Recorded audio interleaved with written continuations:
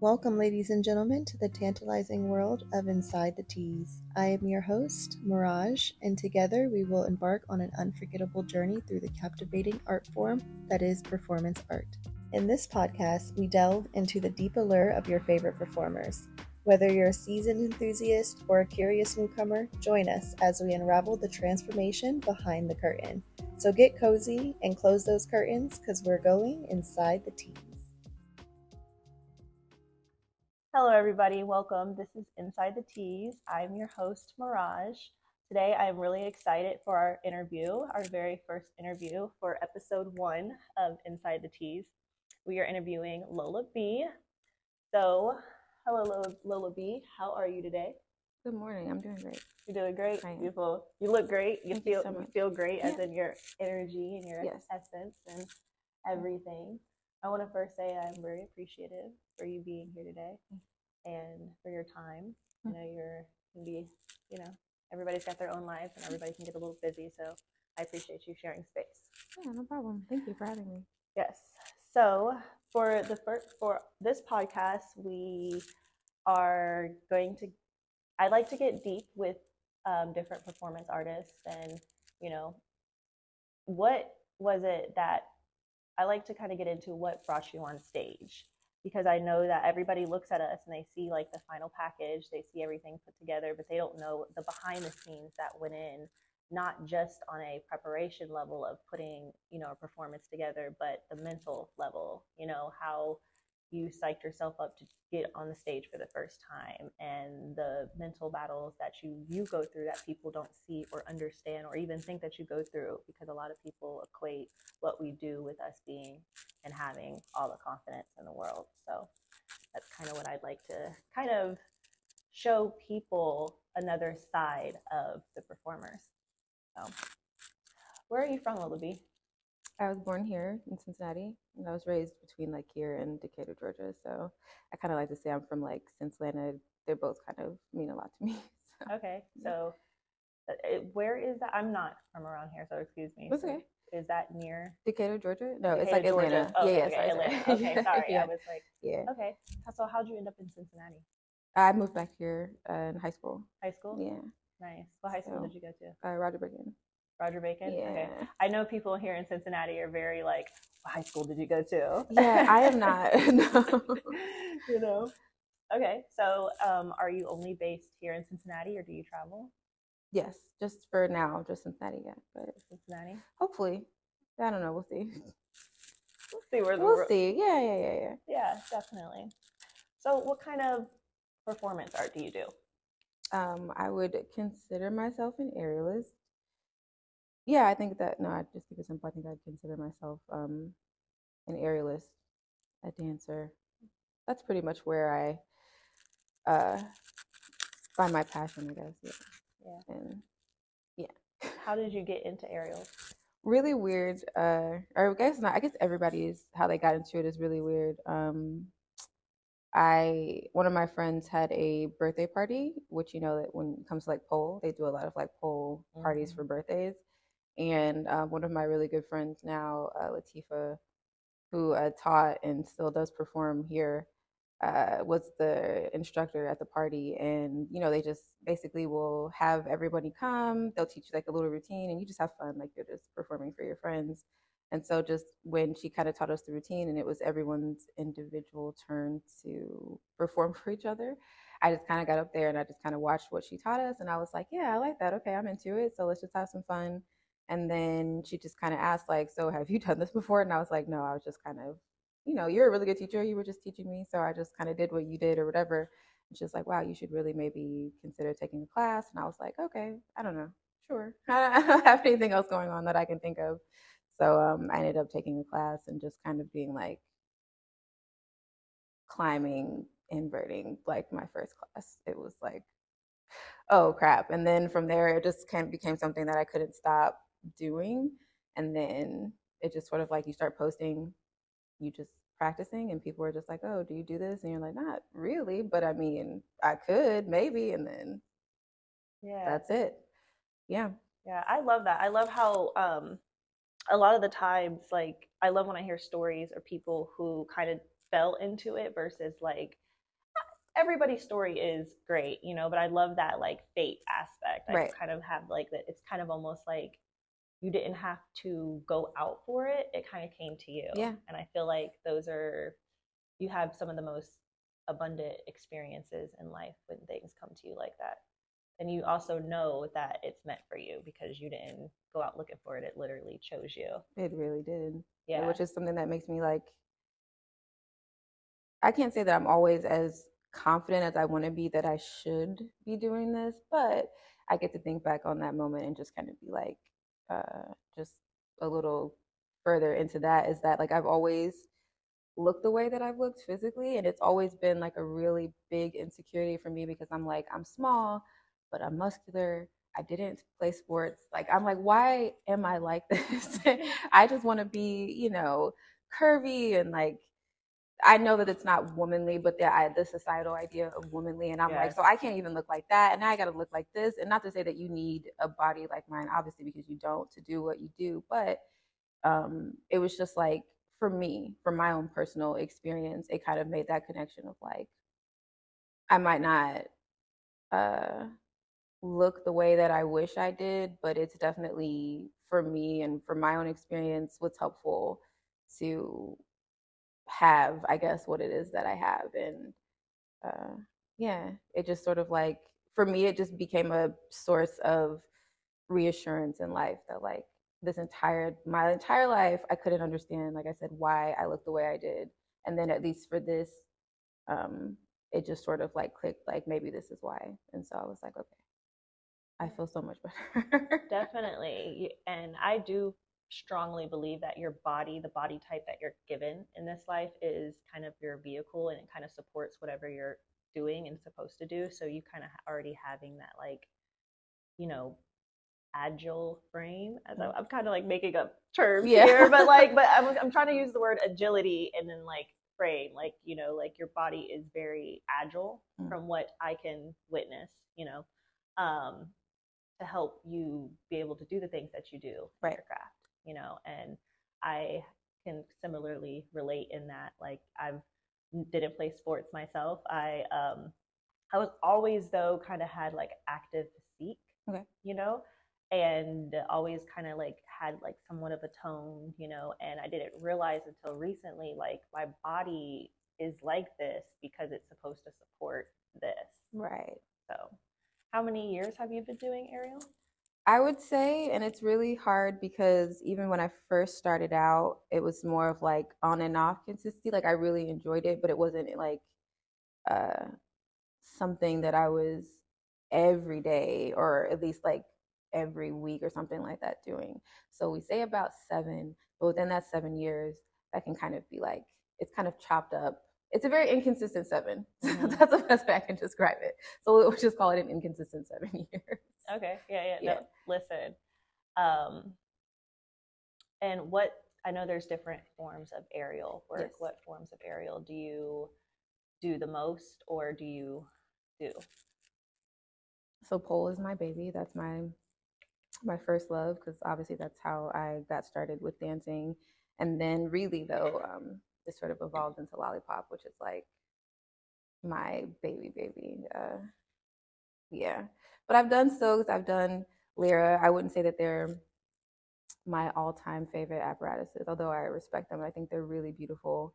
But sometimes you just got to know what your lane is. That's just not my lane. Your lane is. It's just not my lane. And at least you tried. At least you don't like be like, no, I'm not doing that. You'll still do it. I'm down to clown. I'm down to try to see, but definitely like pole is something that my brain just understands, and Lollipop is something that my brain just. Well, Lollipop, I think it's because it's not a very popular apparatus. It really helps me dig into like my creativity because there isn't a lot of information to go off of. You kind of have to be really proactive in like learning things in general. So yeah, definitely. It's so surprising that Lollipop is not a popular, and you're not the first person that I've heard say this, so I definitely like believe it. It's surprising because I've played on both. I am not an aerialist. Maybe one day I'll become one, but I've played on both Lollipop and like Lyra. And I would say Lollipop I connected more with than Lyra. I have seen some beautiful things done on a lollipop for sure. Me too. And it's And definitely vice versa, but I think it's just one of those things that because it's circular like a lyra and then it has the pole base, people kind of just go like, so it's a lyra, so I might as well just have like a lyra. And also I think people more associate like lyra performances to like Cirque du Soleil or something because it is really elegant and like really beautiful. So it's just kind of like, why not just have that? You know what I mean? Yeah. And then it's like, well, then if I see the long pole, why not just do pole? And then I think sometimes people kind of get caught up when they see it and take it like, well, then it is a lyra, so I'm just going to do lyra stuff. And again, if I'm just going to do lyra stuff, I might as well just have a lyra. But they're two completely different apparatuses. So, what would you recommend for a beginner aerialist? Lollipop or a lyra? Or a pole? Which that's what you just have to touch them to know. Yeah. Like there's no, I couldn't say like you must or this is the best way to start, because the best way to start is just to start, and only you kind of know what feels right or what really speaks to you when you're on it. So just find a place that maybe offers a couple different things, take a couple classes and see what thing that like you couldn't get out of your head the most, and that's the thing you should probably go back and start. Okay. What limitations, if there are any, do you put on yourself? And if so, how do you overcome them? Limitations like how? Limitations as far as why you may not feel like you can do something. I know that earlier in the podcast you brought up just like certain levels of confidence and stuff, and realizing that like that I am, capable or, to do this, even though I feel like this. So kind of like a limitation in that way. Just the things we tell ourselves that, oh, I can't do it because of this, or I'm this or that. And I don't know if there's any. Bless you. Bless you. Excuse me, guys. Somebody sneezed in the background, so it was intense. They needed that blessing.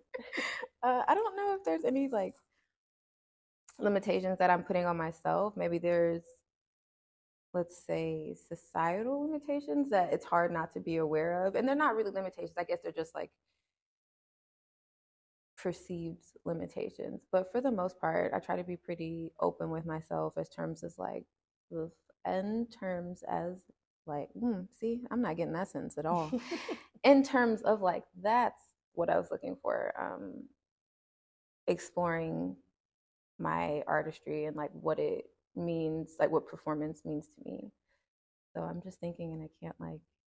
Yeah, you really are one of those people. Every time I make a decision, I swear, your voice pops up in my head. Lola B's voice pops up in my head, because every time I'll be backstage or we'll be talking and I'll be like, oh, I really want to do that. Like, I'm so indecisive with things. It can get crazy, and she's always like, why not just do it? And it doesn't matter, like, should I do this or should I do that? To both answers, it's just do it. Why not? So I love that you also apply that same motto kind of to yourself. Yeah, definitely. How did you arrive to that? How did you arrive there to just be like, were you always somebody that just kind of just was just like, why not just do it? Or did something happen to kind of make you kind of adapt that mindset? I would say I've probably just really always been like this. Like, it's odd because it makes it sound like I'm incredibly impulsive, and I'm not. I definitely am one of those people that's like, I like a list, I'm a planner, but I can also appreciate times when it's necessary to just be adaptable and just sort of do it. So I think I've always just, which probably like most people, honestly, maybe I'm just more verbal about it, just kind of have like an awareness that life will often call for both things, sometimes at the same time, sometimes at one or the other at other times. So again, I guess it just goes into, when it comes to putting limitations on myself, I just try to be very like, what does the moment call for? Usually it's just do something, just do it. But sometimes it also, like I said, so it's more of just trying to be perceptive of the situation and just kind of going like, is this one of those moments where I should just take a minute, or is this one of those moments where if I sit and think about it too much, I'm going to talk myself out of doing anything, and then I'll just do nothing. So that's not really productive. I'm learning myself that there's really no wrong choice. Mm. That is something that's been kind of ingraining. It just kind of like your choice just determines kind of the direction. Right. You kind of will always, at least I believe, kind of end up in the same place when it's all said and done. But like that choice that you made determines how easy or how hard that path is going to be to get there. So like I think just going through life, you end up learning discernment and discerning like just lessons that you had before, just discerning like, okay, I can go, this is my end goal, I can go this route. What's my intention? I think that's important, having intention behind why you're making this choice. Right. And if I make this choice, what could possibly, you know, which one would be, in essence, I would hope we would continue to pick like the easier path. You know what I mean? Eventually, over time, as we learn our lessons and all that, we're able to discern which path is going to be the path of least resistance to where we want to go. But the weird thing is that you never really know what the easier path was until you're already kind of on it. Until you have that hindsight, which is so like, hindsight is kind of one of those annoying things. It's like, this means nothing to me now because I'm already doing the other thing. But so yeah, that's why I kind of just do it, because you really don't know. And even if you set up everything to go, like recently, one of my friends asked me like, well, what's your 5-year plan? And I realized that that's in a very adult conversation to have, is what's your 5-year plan?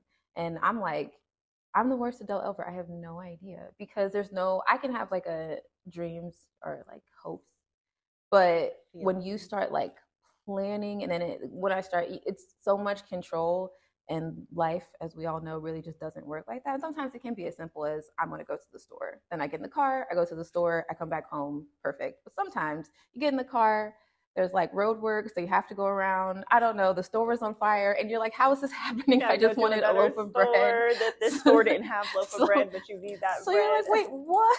So I'm like, I don't even have a 5-year plan. I have things that I hope for my life. And if that comes in 5 years, obviously that'd be great. 3 years, 2 years, wonderful.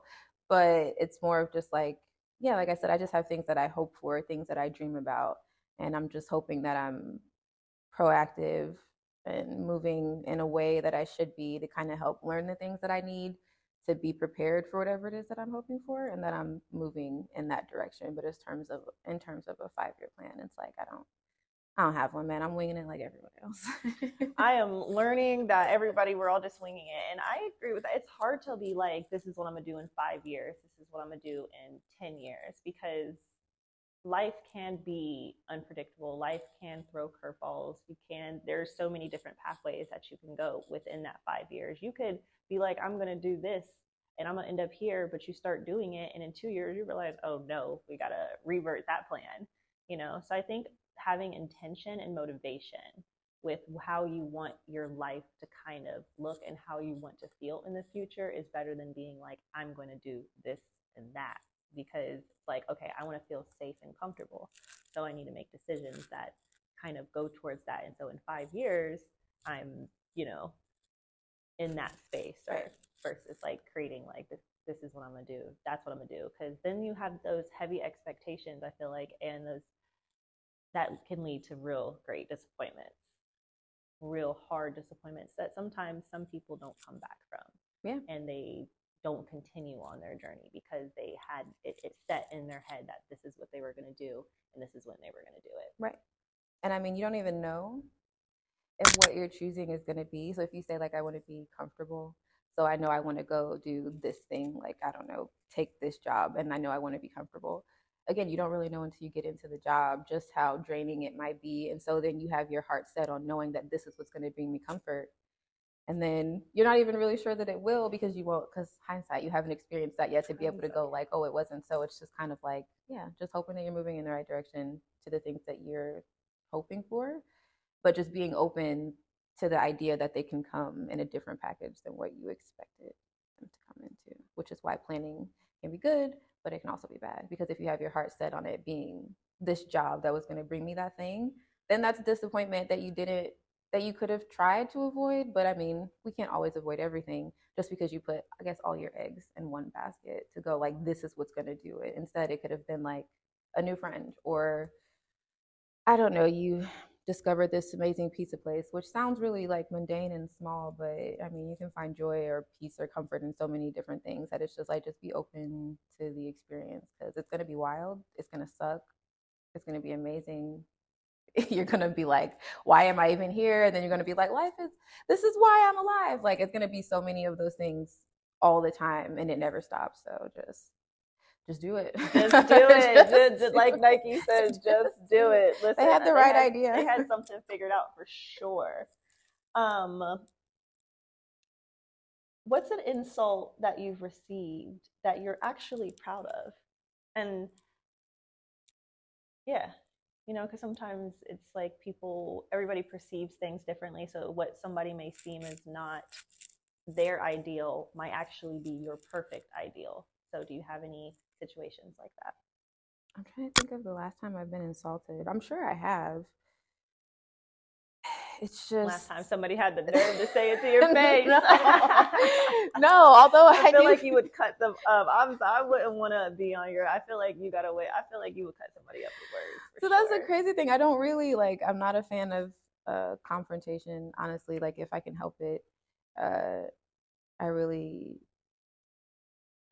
would probably say, and definitely have been described as a person that keeps to themselves. So I'm really trying to be like. It's not to say that I've never obviously been insulted because I'm sure I have. But it's also one of those things too that I kind of live in my own little world a lot. So you probably could be literally insulting me and I'm just like, not even like, and again, it's not even one of those things where it's like, because I'm too cool to notice. I'm just really sometimes just that far out in my own mind. I would have to say maybe more professionally than personally. Okay. Nourish yourself. Usually, I'm trying to think. I would say the most consistent, and I don't even know if it's an insult exactly. And it doesn't have to be. Maybe like a criticism or it could have been a construction criticism on their end, but actually, you know. Even that. People don't usually talk to me very much about my work exactly. Again, because I'm sure that it happens. I want to say, okay, if the closest thing that I can think of is typically when someone's looking to book me and they kind of we get to start talking about how much that would actually cost. And usually people kind of will tell me like, I think you're so amazing and like wonderful and like all these wonderful compliments until we start talking about that. And then once we get there, it's kind of like this, who do you think you are? Like this costs more than the space that I'm renting out or something like that. And it's like, okay, cool. That's totally fine. Yeah, which isn't really kind of, I had somebody specifically say that to me though, relatively recently, that it would cost more than the space that they were renting out, which is fine. And I was like, I mean, that's totally fine. You know, hopefully we get to work together in the future. But I guess in some ways I don't know if I would take that then as something that I'm proud of, but so the insult, or you know what I'm saying? It's not an insult at all. It's not really an insult. That's it's not just an insult. More of I would say a hurdle, but I'm looking for a word here. So in mind, I've got nothing for what I would call it. Okay, let's just say the exchange isn't what I'm proud of. I'm more proud of being able to take that and instead of internalizing that and going, well, then maybe I should adjust myself. Being able to kind of say like, well, I feel like I know what I'm worth at this point or just in general. So being able to say like, it's totally fine, as opposed to going, well, let me adjust to you. Yes. Since you're coming to me, which is really hard, especially as entertainers, which I'm sure you know, because it's weird that they'll put a lot of, I want to say emotional value on what we do, but then that doesn't translate to any monetary value. They're like, you speak to my soul and, you're making me like, crazy. I think about it, what an amazing thing. And then when it comes in terms to like actually paying you, then it's kind of like, they just completely forgot how they just like hyped you up, how incredible and amazing you were. So it gets really hard, especially because for some weird reason, which we all kind of know, that there's this idea that the arts are like worthless to put your time like and effort into. Your hobby. It isn't your main gig. So being able to stay firm is really hard because you never want to be the person that's super difficult. You never want to be the person that's like charging Beyonce prices, but you also need to be fair to yourself, because whether you're a burlesque performer, an aerialist, a singer, a painter, a writer, whatever, it takes a lot of time, effort, energy, to do anything in terms of any sort of art. Um, and to be able to have like that, I want to call it a backbone. I'm not really sure if I could refer to myself as someone with a backbone, but I guess in this instance I definitely did. And trying to become more comfortable with the idea of like, well, this is what I said. It's totally fine if you can't, because there's some stuff that I wish I could pay for, costuming or something like that, that I absolutely can't. And you just have to be like, look, no, that's not my lane, not right now.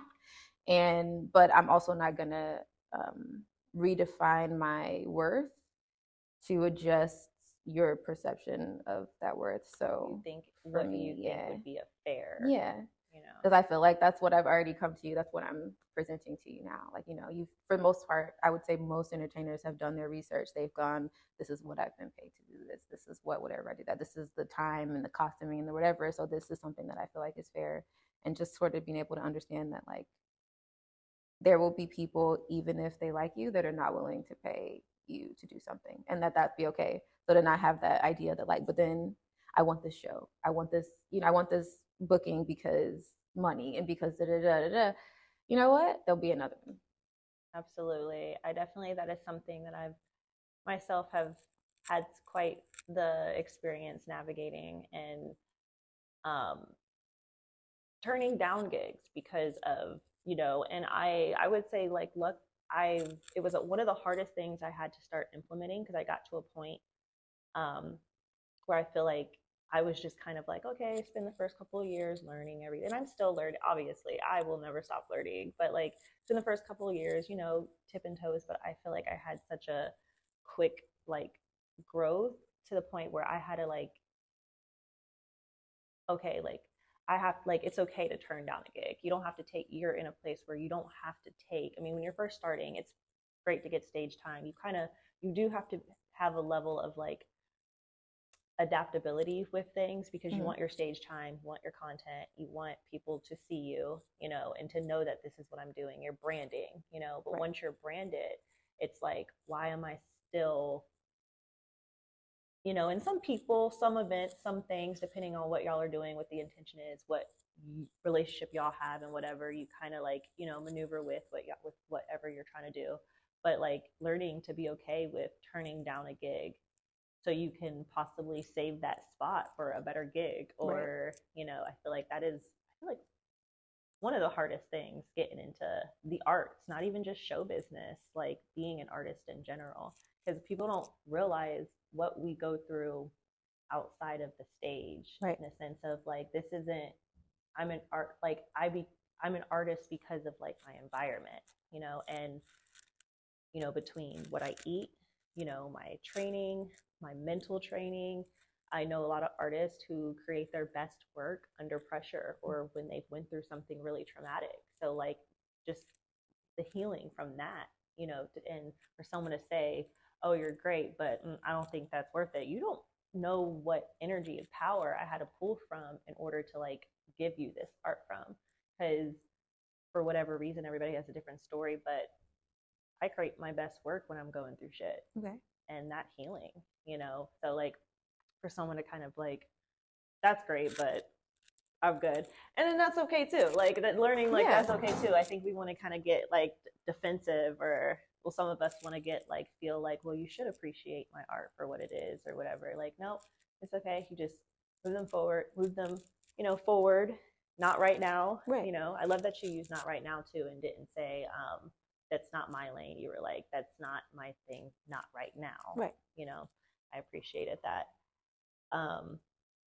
So that way something else bigger can come in. And I feel like, just at least in my journey, that has definitely played out. If I would have picked up this cheaper gig, or this gig that was paying less because I wanted a gig, the date wouldn't have been available for the gig that I just got offered that was going to pay more. And I've actually ran into that, to where that has happened.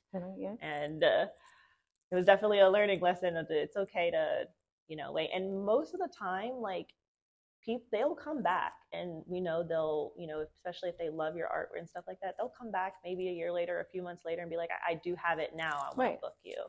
So you don't really, as long as you keep a good relationship, you don't really lose that person as a client. It's just not right now. It's just not the time. And I feel like that, I mean, that's what, like I said, I try to have that idea. And even without it just being like about the money, it also is too, like you said, there's so many other things that lead up to a show or an event or a performance or whatever, that even just having the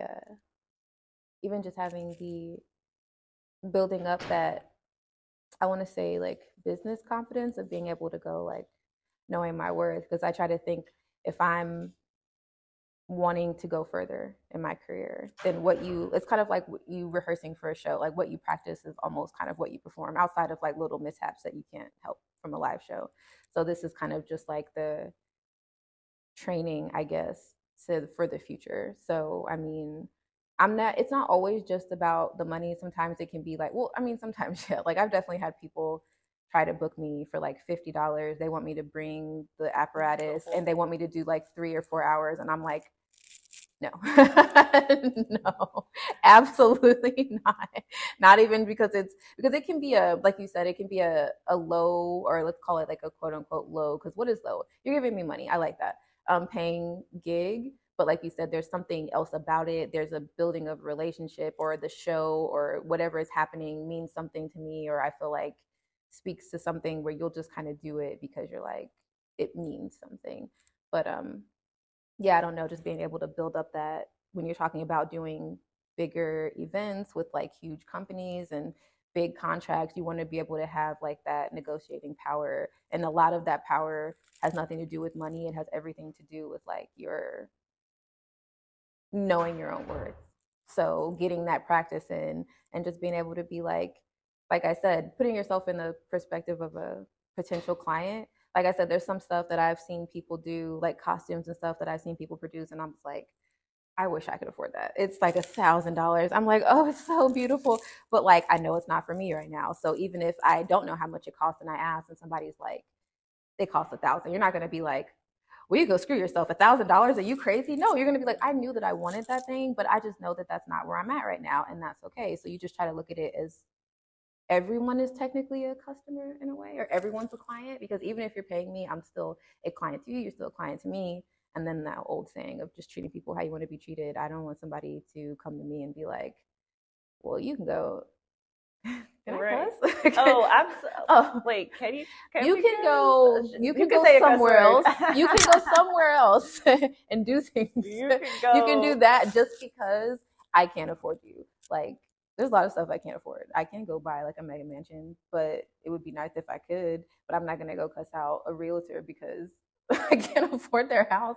I'm just gonna say, well, it looks really pretty. I'm gonna keep it in my head and use one of these days as my motivation. Yeah, this is my inspiration. So yeah, it's not a big deal. They come and go like everything else. So okay, how would you describe Lola? If you were to describe Lola to somebody, if you were to step outside of being Lola and you were to describe this as Lola, how would you describe it to that person? I don't think I could. Not because it's like, words. Lola is like, human words are too small to describe what she is. No. Not for that at all. Just because I don't think I'd be really good at describing. I don't think I could describe myself to another person. So I would have no idea. I don't know, entertainer. Yeah, and there's a beauty in that, because then that doesn't put you in a box. There's a beauty in not being able to, like, I feel like once you put a name on something, you kind of already put it in that like lane, so it's like Lola, this, that, aerialist, obviously you're an aerialist, but if you were to start naming other adjectives, adjective, right? Yeah, adjective, right. Yeah. I know somebody at some point be like, I'm like, that's not right. Look. Please correct me if it isn't right. If you are listening and I use the wrong word, listen, I just be thinking and saying things, but it kind of gives you a level of freedom. That's what I'm saying. Yeah. It's, in a weird way, it is however you want to take it, And it's true, because I can say that I'm this, but because we're all artists, like that's how art works. This is what we're putting out, but that not might not necessarily be what somebody perceives. So it's kind of like I can say probably like I don't know, banana tree table, and then somebody's like banana tree table that looks like grass That's and pumpkin definitely juice. I don't know. So it's no. like Hey, remember the red dress? That whole like red dress, blue dress yeah, thing. there's Yes, that. It's and all about your people. perception. I'm still like Wait, do you think that it's I don't the know. I don't black and remember. blue It or was the like gold and white? I don't remember what it was, but I was like, it's definitely gold. Duh. But I've seen it both ways. I don't know if there was just different dress posts going Yeah. around. If people were Okay, it's somebody a was conspiracy. yeah, if somebody was out here messing with like the masses. It's a conspiracy. But because I did find that very interesting that two people can look at the and I think that's where Mirage came about. Like two people can look at the exact same thing and see something completely different. I find that very fascinating. So not to be off topic, but is that where you're like is that the thought process behind the name? Yes, you know, um, the validation thing, kind of knowing your truth. Like it could be this, but it's also okay for it to be that for somebody else. Okay. It's a the mirage is like the expression of perception. It's the opening of it. Like it's okay that you see it this way. Mm. You know, that's kind of it can get a little deep in there. I know that's why I was asking. I was like, since we're kind of a little bit down here, I know you're not being interviewed, but I mean, we are talking. So then I was like, I was curious. No, like, where's that? I'm okay, well, how would share. you describe Mirage? Mirage, literally a quote I have, Mirage is the radical expression of perception. Okay. Like it is everything and nothing because the lessons that I have received in life really has put me in a place to really learn, understand, and accept that no matter you can be Gandhi and people are still going to perceive you however they want to perceive you and it be true for them and that be okay. Understanding and learning that we'll see the same show, we saw it differently. I'm not wrong in how I saw it, you're not wrong in how you saw it. Actually, our differences in sight is actually encouraged and needed and wanted, and it's okay. Okay. And I learned that from being somebody who would want to force my opinion on people or my viewpoints on people. Yeah, I wouldn't get that from you. Yeah, well, it's been a journey. You know what I mean? It's been quite the journey. And I get really passionate about my causes, and I want people to see them the way I see them. But I've had to learn, and I've had to learn this the hard way, and I've had some lessons to where it was an easier lesson. But it always was a common theme, of things just are what they are, and people are going to see things how they want to see them. That's what we want. That's what we need in the world. We need we need the differences in sight, And yeah, so just a little bit about what Mirage is. No, that's beautiful though. I definitely have truly based the name off of the lessons that I've been given in my life because sometimes that might be a different interview or conversation because like there's so many different facets of it. But that's why it's a Mirage because you can see whatever. When I've described you to other people and used your name, it sounds so corny, but it's true. I just tell people it's because you're not even really sure what you're looking at is real. Because that's how good I think you are. So that's why I'm like, God. I don't listen. That is like, I love that. Yes. Thank you. That was one that is really reassuring to like just my path and stuff because. Oh no, I'm cheesing over here. Y'all can't see it, but I'm cheesing. I'm over here like, oof. Okay, so speaking of causes, do you stand for any causes? Are there anything in particular that you're like? I know some people are very into, the LGBT community and making sure they're heard or represented. Some people are really into the Black Lives Matter and making sure that is heard and represented. Some people are into women. I would say I'm somebody who my cause is femininity and, womanhood and sensuality and the divine feminine, So would you say that you have anything that you feel strongly about that you would like, that you are hoping in your journey, you kind of piggyback on and kind of work with or in? It's going to sound so pretentious, I think, but we're just gonna have to roll with it because it's my truth, I guess. It's your Like truth, yeah. the biggest cause is just like, I don't know, the human experience. Like there's nothing branded that I can say that I can go like, you can go purchase a t-shirt or something like that to represent what this is. But I mean, like most people, I'm a combination of so many things. So it's kind of just like the just the ability to just be alive, whatever that means. I don't know. No, it definitely fit. I can definitely see that being, because you are that, like I said, you are that voice in my head that's just do it. You know what I mean? Like, so I can definitely see that being your plight. You know, your look at me trying to use big words over here. Let's just use big Let's ones. Just pull out the dictionary today, guys. I didn't practice it for this moment. Your plight. I can definitely see that being a part of your story. Yeah, I just feel like if you can pull something from me and you're kind of like, I see this and I see that, and that is, I don't want to say inspiring because that might be a little much, but if it speaks to you, to a certain cause for you with anything that I do, then like, great, I love that. But it also kind of ties into what we were just talking about. It's that perception. Like I could still say that I'm doing something and I'm trying to represent this and for somebody else, because I mean that's what we're all like. We're just art. We're artists, but we're art. So people are just gonna perceive you however. So it's kind of, yeah, like I said, it's really that simple of whatever you can pull from that. Because you might even pull something that I don't want you to pull, not because like it's not there or something, because it's not something that I believe in or whatever. So it's just kind of like if you get something and you're like, that speaks to me on this level, happy to be here. I don't know. I love it. I definitely love it. If you can go back and give yourself one piece of advice, what would it be? That's hard.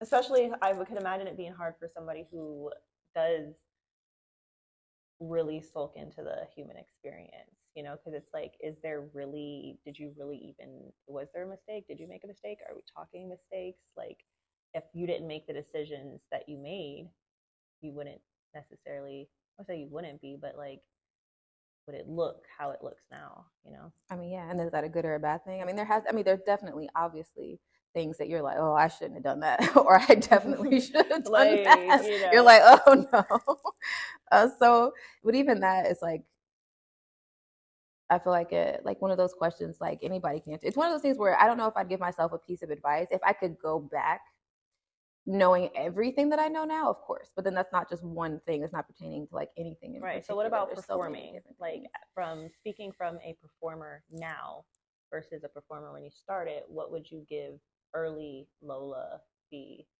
What would you tell early Lola B?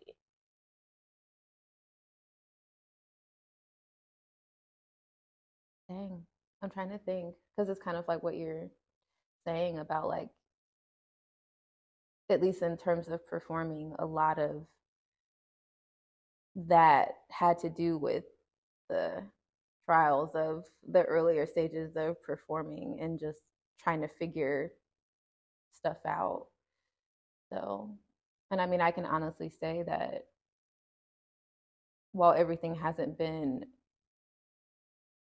I mean, and what is perfect, so while everything hasn't been like this, $100,000 bookings or something like that, I don't know. I can't think of any. I'm trying to think of like what would be the advice, and I can't think of anything because I really just went for it. Appreciate the process. So, yeah, I really went for it. Go for it. Just do it and appreciate the process. I really went for it, and it was like it was wild. It was fun, and I met a lot of people, and I got to have a lot of experiences that like I'll be able to be if I am an old adorable Nana somewhere, just being like, I love back that you in put my an day, old adorable Nana. Yeah, that's exactly. Like back in my day, I would get money rained on me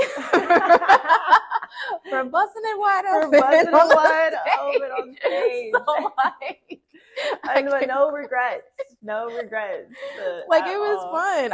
I think the only thing I would do if I had to answer the question is like start sooner. But really I started exactly when I was supposed to, so I can't even say that. No. Don't hesitate, just start.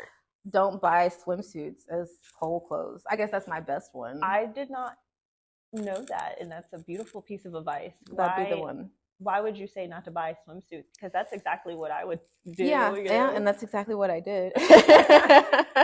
because I didn't know any better. No, I mean, I definitely know a lot of entertainers and like other artists that wear swimsuits, but a lot of like pole clothes, especially like the crotches and stuff, are made specifically to be like a bit wider for all to allow for all that movement. And luckily, like that hasn't necessarily been an issue thus far, but definitely like I was I don't know, I don't think swimsuits are as stylish, I guess, as pole clothes because they're kind of made like pole clothes are like they're costumes, they're for the most part, so they're made to be that way. But even then, like I said, I can't even say that You gotta would start be an somewhere. advice. Yeah, because it really can't... was just I did the best that I could with what I had, and even though I probably could have just Googled pole clothes, I didn't, and I just went Well, you probably and didn't think found that what it was. And there's no stores here that you can just go and get like pole clothes from, like if I were in like Cali or something like that. So it was just kind of like I can go to Walmart and get a little swimsuit set. So that's just what I'm gonna do.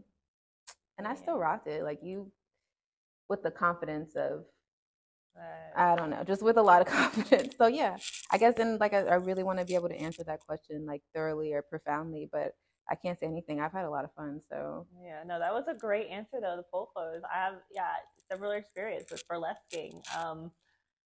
You got to weed out of buying cheap lingerie because like you said, I've had situations to where like my like parts want to come out of it because they make those very factory, and like especially your g-strings, and definitely your g-strings, right, they make them factory, so like they don't necessarily fit a dancer.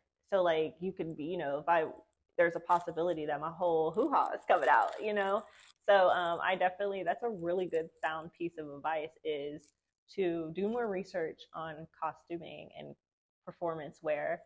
Um, definitely. And also like being moldable, because like costume work get really pricey. And if you can only afford that, I mean, I know people who won't debut an act or won't do a performance until they have every single piece. And granted, whatever works for that person, they're right, beautiful performances, and you can definitely tell that they were very intentional about every piece of it. But don't let that kind of be like the reason you don't start performing. Right. Like if you can only afford an Amazon, bathing suit set, or Walmart bathing suit set, or lingerie set, or Shein lingerie set, and that's what you got, and you put your own little razzle dazzle in it or whatever, like don't do that. If nobody, we've all been there. Most performers have, like, nobody's gonna look down on you, nobody's gonna like anything, like you go get some good tips, or you'll learn as you go. Yeah. That's one of those things that you can learn as you go, for sure. Definitely. What's the funniest thing that has happened to you on stage?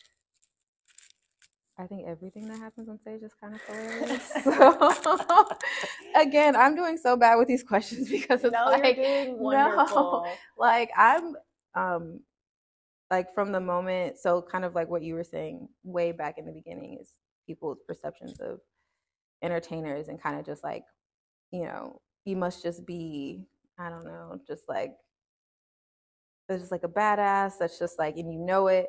But like every moment from the minute that I arrive at a venue for a performance until my sets or whatever are done, it's just all chaos in my mind. So once I'm on stage,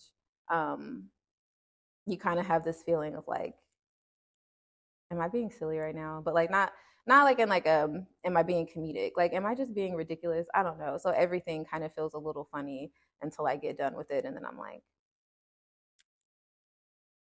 I don't know. Then I get a little serious because then I'm start looking like at specifics of the number. But to me, I've definitely slipped, fallen, like lost a grip or two, a bunch. Like, and to me, I can't even say that I have one of those records and performances where nothing goes wrong. It's just, yeah, it almost always is something. If I have something where I feel like I did absolutely everything I knew I was going to do, my holds were great, my flips were fine, my toes, and they were pointed, and I didn't have like, a hook ankle or something like that, then That's a I'm hook like, ankle. or like the hooks, like if you're pointing, you want like that line to be straight and not like this. You don't want it to be sickled like that because Okay. that fucks with your line, so you want it to look like that. Then it's more often than not that it's silly. So I can't think of like, yeah. I'm trying to think of the funniest thing, and I got nothing. It's all funny to me. How do you? It is funny. Like it's we people are. Oh, it could get. And I'm just Hilarious. always fucking up. It's just I don't think maybe sometimes I think other performers, because they have like a trained eye to like know that they're like, come on, girl. Not that I think they do it in like a mean way, but you know what I mean. You just can't help it. You're like, was that supposed to happen? But I think for everyone else, which is the more important part, they're just like, that was The amazing. people that are paying to come see you. Yeah, they're just having a good time, and I'm like, great. But for the most part, I can't think of any real performance that I had where it wasn't just like there was just something. Yes, and that's crazy because even I feel like the performers, like I know we're harder on ourselves than Yeah. people because you're gonna be like, oh my god, I had a wardrobe malfunction, I slipped or I did this or did that, and the performers be like, I didn't see anything. Granted, like and also it depends. Like I know like producers catch it all. Yeah. You know what I mean?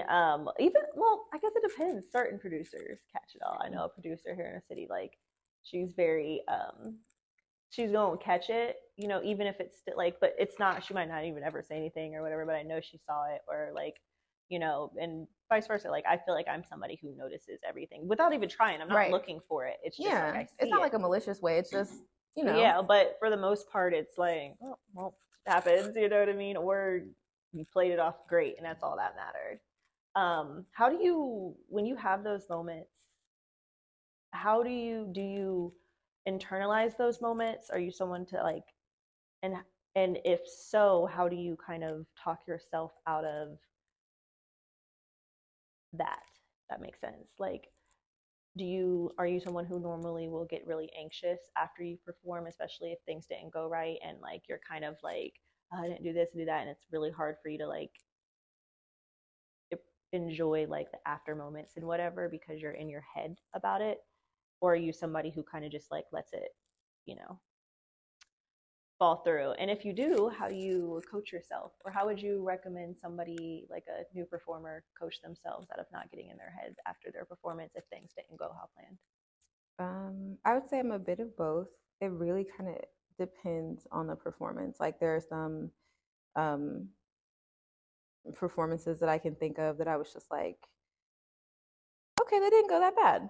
All right, that was nice. I'm really happy with it. I'm always curious to see afterward, which I don't know. I know a number of performers that are kind of like that after we want to look at the video because they were like, I really want to see, especially when it comes to like a very specific move where you're like, I need to make sure, like, what did it look like? Mm-hmm. So not the last show we were in together, the passion show that we were in together, this last one, there was this split move that I did in rehearsal, and I only did it once in rehearsal, and every other time I did it, even the night before, I could not land the split to save my life. Like, and I don't even like what's happening. And then when I did it the night of the performance, and I went back, and because I wanted to see the video like immediately after, and I can watch it and I can see it in my face, even if like nobody else knows what I was thinking in that moment, that I was like, I got into position to go into it. Because once I was in the position to do this particular split, there was almost nothing else I could go into from it. Like it was either I was going to do it or I was going to fall. And then being able to do it and seeing it, and then I see like the smile immediately after, once I knew that I was stuck, and once I knew that I was like, I am in there, are you kidding me? And then it was like enjoying that afterward was like amazing, because there were a couple of things that I maybe was like, that went a little bit different than what I wanted it, probably for a number of reasons or whatever. But just because I was able to focus on that one thing, that I was like, I couldn't even do this in rehearsals. I don't even know why I didn't take it out, but I was like, because I really wanted to do it. And so it made like the rest of the evening just like, I was like, I don't even care about anything else. No, I don't care, but you know what I mean? It's hard to focus on something else, because I was like, you don't, and if you only knew the journey that like, I only did this one time, and not even well when I did it. So I did it even better on stage, and I did it when I rehearsed it and actually landed it. So it let me go throughout the rest of the night and the rest of the entire performance of feeling just like having that moment of not being in my head, because I was like, even if everything else was so, this one thing. And even if that was so to other people, my own personal experience with it made it like easy for me to just be happy with just that. That But was then a there's win. also been other, performances. I would definitely say that I can be critical of myself in certain things like that. So it's kind of like, and it like how I cope with that is different. I don't even know. I don't know. I feel like I'm the worst person to give advice because everything is so subjective. Like I could say, I don't know, run a warm bath or eat a taco, and for some people, they're like, well, That sounds amazing right they're now. just like, they're like, no, I don't even, I don't like taco. tacos, so whatever. I don't know. Like it's hard not to care about something that you really love or like enjoy doing that really like you want other people to be proud of because you're proud of it. And I can definitely, like I said, I get into my own head. Sometimes I'll get done with a show, and if I personally feel like there were a number of things that I was like, I just didn't feel right, or I'm just like, oh, and they probably didn't look right. Much like what you're saying, it can be hard when you get done having people go like, oh, that was so good, and you're like, it was good, but it wasn't. Just take the compliments. But it wasn't. Oh God, no! Do not compliment me. I'm one of those where I'm just like, hey, thank you so much. I'm the same way. I'm like, I get so awkward because I'm already like, are you sure? And then I'm quick to like start throwing in what I like did wrong to a person that's complimenting me. Yeah, and they're like, I'm not seeing any of that, and you're like, but you don't understand. So I think it's trying to be able to separate like the performance from just being able to be proud of yourself for doing it in the first place, like for going for it, like you did whatever you needed to, whatever happened that led you up to that stage, and just trying to be like, remember that like, hey, not every show is going to be like this perfect thing, but I mean, you keep going back to it. So I don't know, maybe it's more of just that attitude of just do it, like even if it was something that I feel like is cringe to like the depths of my soul, you just got to be like, well, it's done now. So I did it. It's done now. It's been recorded. You just kind of have to move on, and you kind of just have to ask yourself, like, well, do you want to keep doing it? And if the answer is yes, then you just go home and then you eat something and you be sad about it. Let yourself feel that feeling. Like, I don't think there's anything helpful in trying to avoid feeling like that was cringe or that didn't go well, because sometimes that can also be helpful to be like, okay, well, next time, I don't know, a little more prepared, or next time just try to be more open, because now you know that it's possible for stuff to go wrong or for stuff not to be as great as you want it to be. Let yourself feel it, and then when you get the next booking, just go in like, well, this is a new show, so let's see what happens. I don't know, like I said, I'm really boring like that. Just see What's your favorite post-show food? Ice cream, chicken wings. I was gonna say chicken wings. I do like chicken wings. There was something about chicken wings after you burned all those calories dancing and performing. There is something. But like really spicy chicken wings. Oh, there's something about the chicken wings. And something just like really sweet, like a nice root beer float or pickles. I love hot pickles. Yes. I love hot pickle juice. So if I don't feel like I want to eat, but I just want like a little something, then I'll just drink pickle juice. Mm.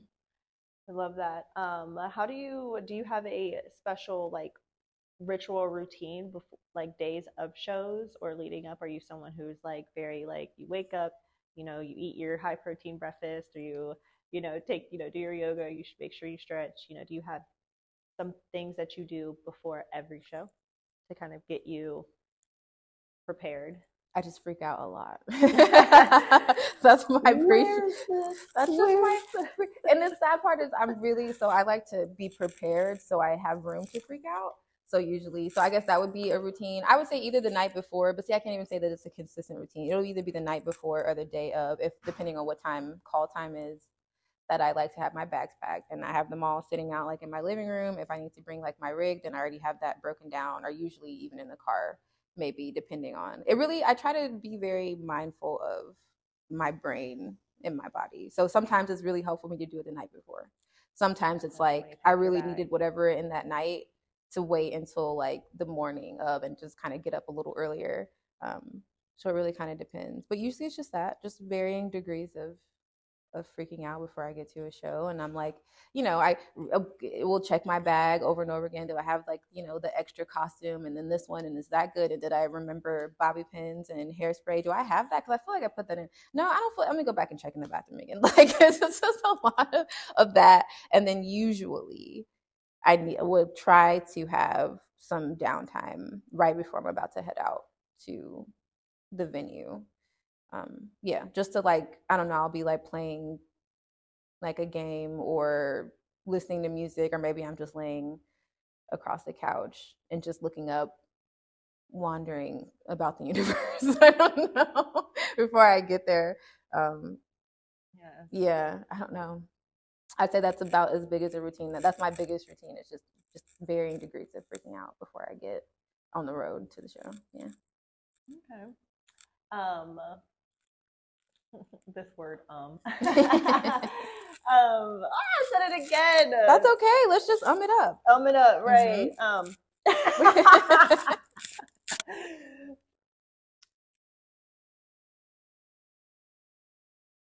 First, I want to ask, and I ask this because I know some people don't have this, are your parents present in your journey? And if so, how do they feel about what you do? Yes and no, but for the most part, I would say, I've never heard anything negative about what I do. So I know some people, the reason why they won't get into the performing arts is because of what their parents and their inner crowd and circle says, or what they perceive it is versus what it actually is. So they'll, I guess those are kind of limitations they place on those would be considered limitations. But I hear a bunch of people like, I want to do this, but the people around me aren't supporting it. So what would you say to somebody who's in that position? What would you tell them? Same thing I told you. You just kind of have to do it. You just gotta have to do it. You have to. Like as cliche as it is, it really is your life. We think we only get one. Who's to say? I certainly don't know. But like, I don't know. Like this is your fantasy. Like this is your own little piece of, I don't even know what to call it. So let's just call it of whatever. So when you were like a kid, well, most kids, or some kids, I don't want to say most kids have this idea of like this make believe of, I want to be this and I want to do that. And now that you're a little bit older or whatever, in a position where you have a bit more control over your life, why not just do that? And either it's going to be something that it's going to be like, this is where my life will be for the rest of it, or it'll only be for a brief moment, or whatever. But you just got to do it and see what happens. I realize that that's easier said than done, especially if you're in a position where you're not being supported the way you should be, and the people around you are kind of just like, I don't know, let's call them dream suppressors, and it's just like, well, why would you want to do this? But ultimately, looking back at your life and saying that I didn't do something, whatever it is, because the people around me were like, I don't think that's a good idea, will be so much worse, knowing that you could have tried than just not doing it. But again, it's hard to kind of want to push somebody in that direction and say, well, just do it, just because you don't know what their situation is. So I can't just be like, just do it, because that could be maybe mess up like your home life. Maybe you live somewhere, something like that. So it could be so much harder. So if you can do it safely, and the biggest concern is that people won't support you, if you can do it safely, do it anyway, because it doesn't matter. Even if it's just a matter of opinion, then just do it, because people are gonna, no matter what you do, no matter what level, like people are gonna have something to say. It really does. That's a real true thing. Like, it does not matter. Even if you're on like the lowest, quote unquote, lowest level of whatever it is that you do, there's still somebody that's gonna think you're amazing. People talk about Rihanna. People just like, and these people, they can't hear you. They have no idea. They're like, I'm just making money and having a good time. So but I would say just the most important thing is your mental, emotional, physical safety. And if all of those things aren't a factor in like you know what I mean, then you should just try it. And the worst comes to worst, you don't like it, you can always stop. Just as easy as you can try something for a lot of stuff, you can stop. You can say, I don't want to do this anymore. So at least you did it. Yeah, and you can, like I said, just be a cute old nana, just telling people like, this one time I tried this and didn't work out or whatever. But yeah, support is one of those things that everyone needs, but a lot of times it's really hard to get. And a lot of entertainers, I would just try to encourage people to realize that a lot of entertainers are working out here without support, or they only have perceived support and not like support. So you're probably not support. Yeah, you're probably not as lone as you think you are when it comes to that. So you might as well, because they're doing it, so bring it. If you have something that you feel like you want to share to the world, share it. We want to see it. Absolutely. That's beautiful. If you have something that you want to share it.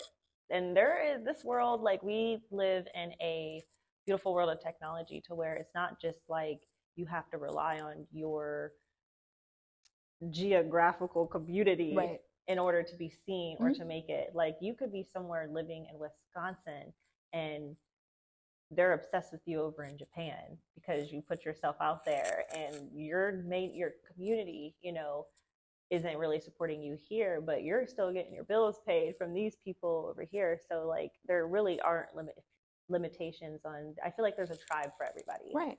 And if your people aren't in your vicinity, just keep putting yourself out there, because your people will be there, and you have people that want exactly what you're doing and resonate with exactly what you're going to put out with, for sure. And just try to manage those expectations of support too, because that's also important, I think, especially when it comes to entertaining, because we see Beyonce, like you said, Rihanna, and we see this idea of hundreds of thousands of people who absolutely love them, who would just do and pay whatever just to like be in their presence, and then kind of not realize that out of those hundreds of thousands or whatever of people, there are also hundreds of thousands of people that absolutely hate them for no other reason than just because she wore red lipstick one day, or she, wore these weird socks that was from a company that they didn't like. So you're going to get both. Once you're at any level, you're going to have both. So just being able to manage that expectation of support, and just realizing that, like I said, that a lot of people only have really, or entertainers, is really perceived support. And sometimes it's not this huge team of people that are always going to be around to help you with your stuff. And some of those people, like, you have to remember, they're getting paid. Like they're professionals. They're getting paid to do a job. Not to say that they're not good people or that they might not even like them, but it's still work. So this idea that you're always going to have people around to love and support you is, you'd want to manage that expectation, because more often than not, you'll only have some people, which is okay, because quality over quantity, and just being able to like be, like you said, find that tribe and not be so worried about how many people it is, but like the quality of the people that are around you, and the quality of yourself too, because just as much support as you get, from the outside, you have to also be able to carry a little bit of that light inside yourself to be able to go, like, there might be some times when your biggest fan is sick or something, they might not be there, that you have to kind of carry that with you too. So anyway, that's just my 2 cents. No, that was a beautiful 2 cents for sure. It's kind of like, and sometimes also accepting that, like, if you are on a journey, there's going to be parts of that journey that you're going to have to go through by yourself.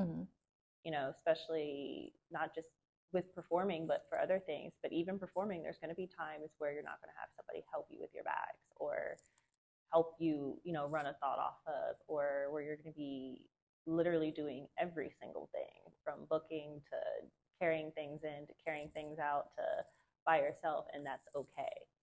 Just because you see somebody who has, a world, and also too, you don't know what that person went through to get that support, or their journey, and that's just where they're at. It doesn't mean that you'll never receive that type of support, but where you are might be, you might be really in the mud, right. like one woman or one man in showing that thing, and you're playing every single role, and that's okay. So Lola, I know that you offer privates and 101s and stuff. What do you offer that for all your aerial forms, or just for some? Yeah, just for pole for right now, but also honestly for Lollipop too. Just Lollipop isn't really as popular as pole, which is fine, because I'll tell you right now, I'm sexy. So people, when we get off of here, I'm booking a Lollipop one-on-one session right when we get off here. So how can people find you? On my social medias, which is really just Instagram and Facebook, because I am the worst social media person. I'm the worst social media personality, I think, in this city, maybe. No, maybe listen, even I in think the we're all trying to States. figure it out. Like, it's like this new thing to where it's like within the past, like, I feel like performing, at least in Cincinnati, has gotten like, it's really kind of like doing one of like this up and up thing. And so like we're all trying to like, we got to make sure we're branding, we're posting, we're sharing, we're liking, we're engaging. Like, and I think it's just a lot. And so, yeah, it's overwhelming, and do not feel bad at all Very for overwhelming. And not getting it fully. I only feel bad, and not really bad, but I only have to like think about it that hard whenever somebody's bringing it up to me and they're like, you should get the TikTok and you should ever. And I'm like, look, I don't know if you've seen any of my stuff already, but you really gotta pace yourself. I didn't even get an Instagram until like 2 or 3 years ago, I think. So One thing at a time. But God, I cannot wait to be at a level where I can just have someone manage that for me, because listen, sweet baby corn, that's not for me. But my social medias are just Lola B.Lola, and then can book anything through Saks Pole Fitness through that website. But if you go to Lola B.Lola, there's a link in my bio for, and then any type of, on my Facebook, I usually almost, if it's not a show posting, it'll have Saks on there. So yeah, that's how you find me. Yeah, beautiful. So you can find Miss Lola B at Lola B.Lola, both Instagram and Facebook, and also Saks Pole Fitness. Yeah. You can also find her, book yourself a session, book yourself a Lollipop session. They're super fun. And pole, whatever, different strokes, different folks. What would you like to say to aspiring performing artists? Come on, guys. I mean, no, artists. Like let's make up a new one. We're making there's up no words. rules. Life is weird. First of all, yeah, like I got my own dictionary, guys. So let's just artists out there. What would you like to say to aspiring performing artists?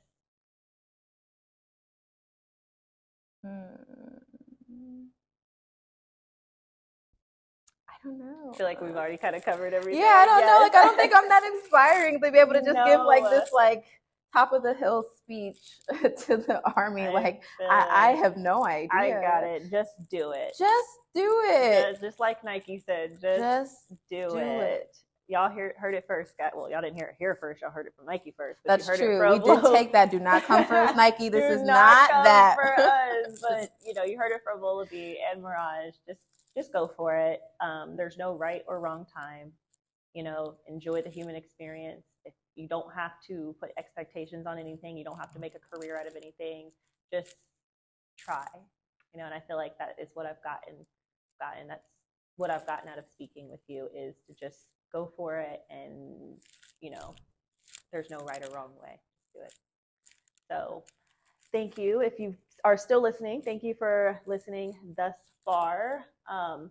I will have Lola B's information in the description, and I hope all of you have a wonderful rest of your day. Thank you for tuning in to the very first episode of Inside the Tease. And again, thank you for Lola B for being a part of this. So bye. Bye. If you've made it this far into the podcast, I want to thank you for joining us on this captivating journey through the world of performance art. I hope that you've enjoyed every moment, discovered new insights, and felt the allure that makes this art form so special. Remember to stay connected with us on all via social media platforms. We have some wonderful and amazing interviews on the way. Until we meet again, keep embracing the transformative power of the tease, celebrating the beauty in all forms, and cherishing the artistry that moves us. Farewell, and always remember to keep the curtain's allure alive.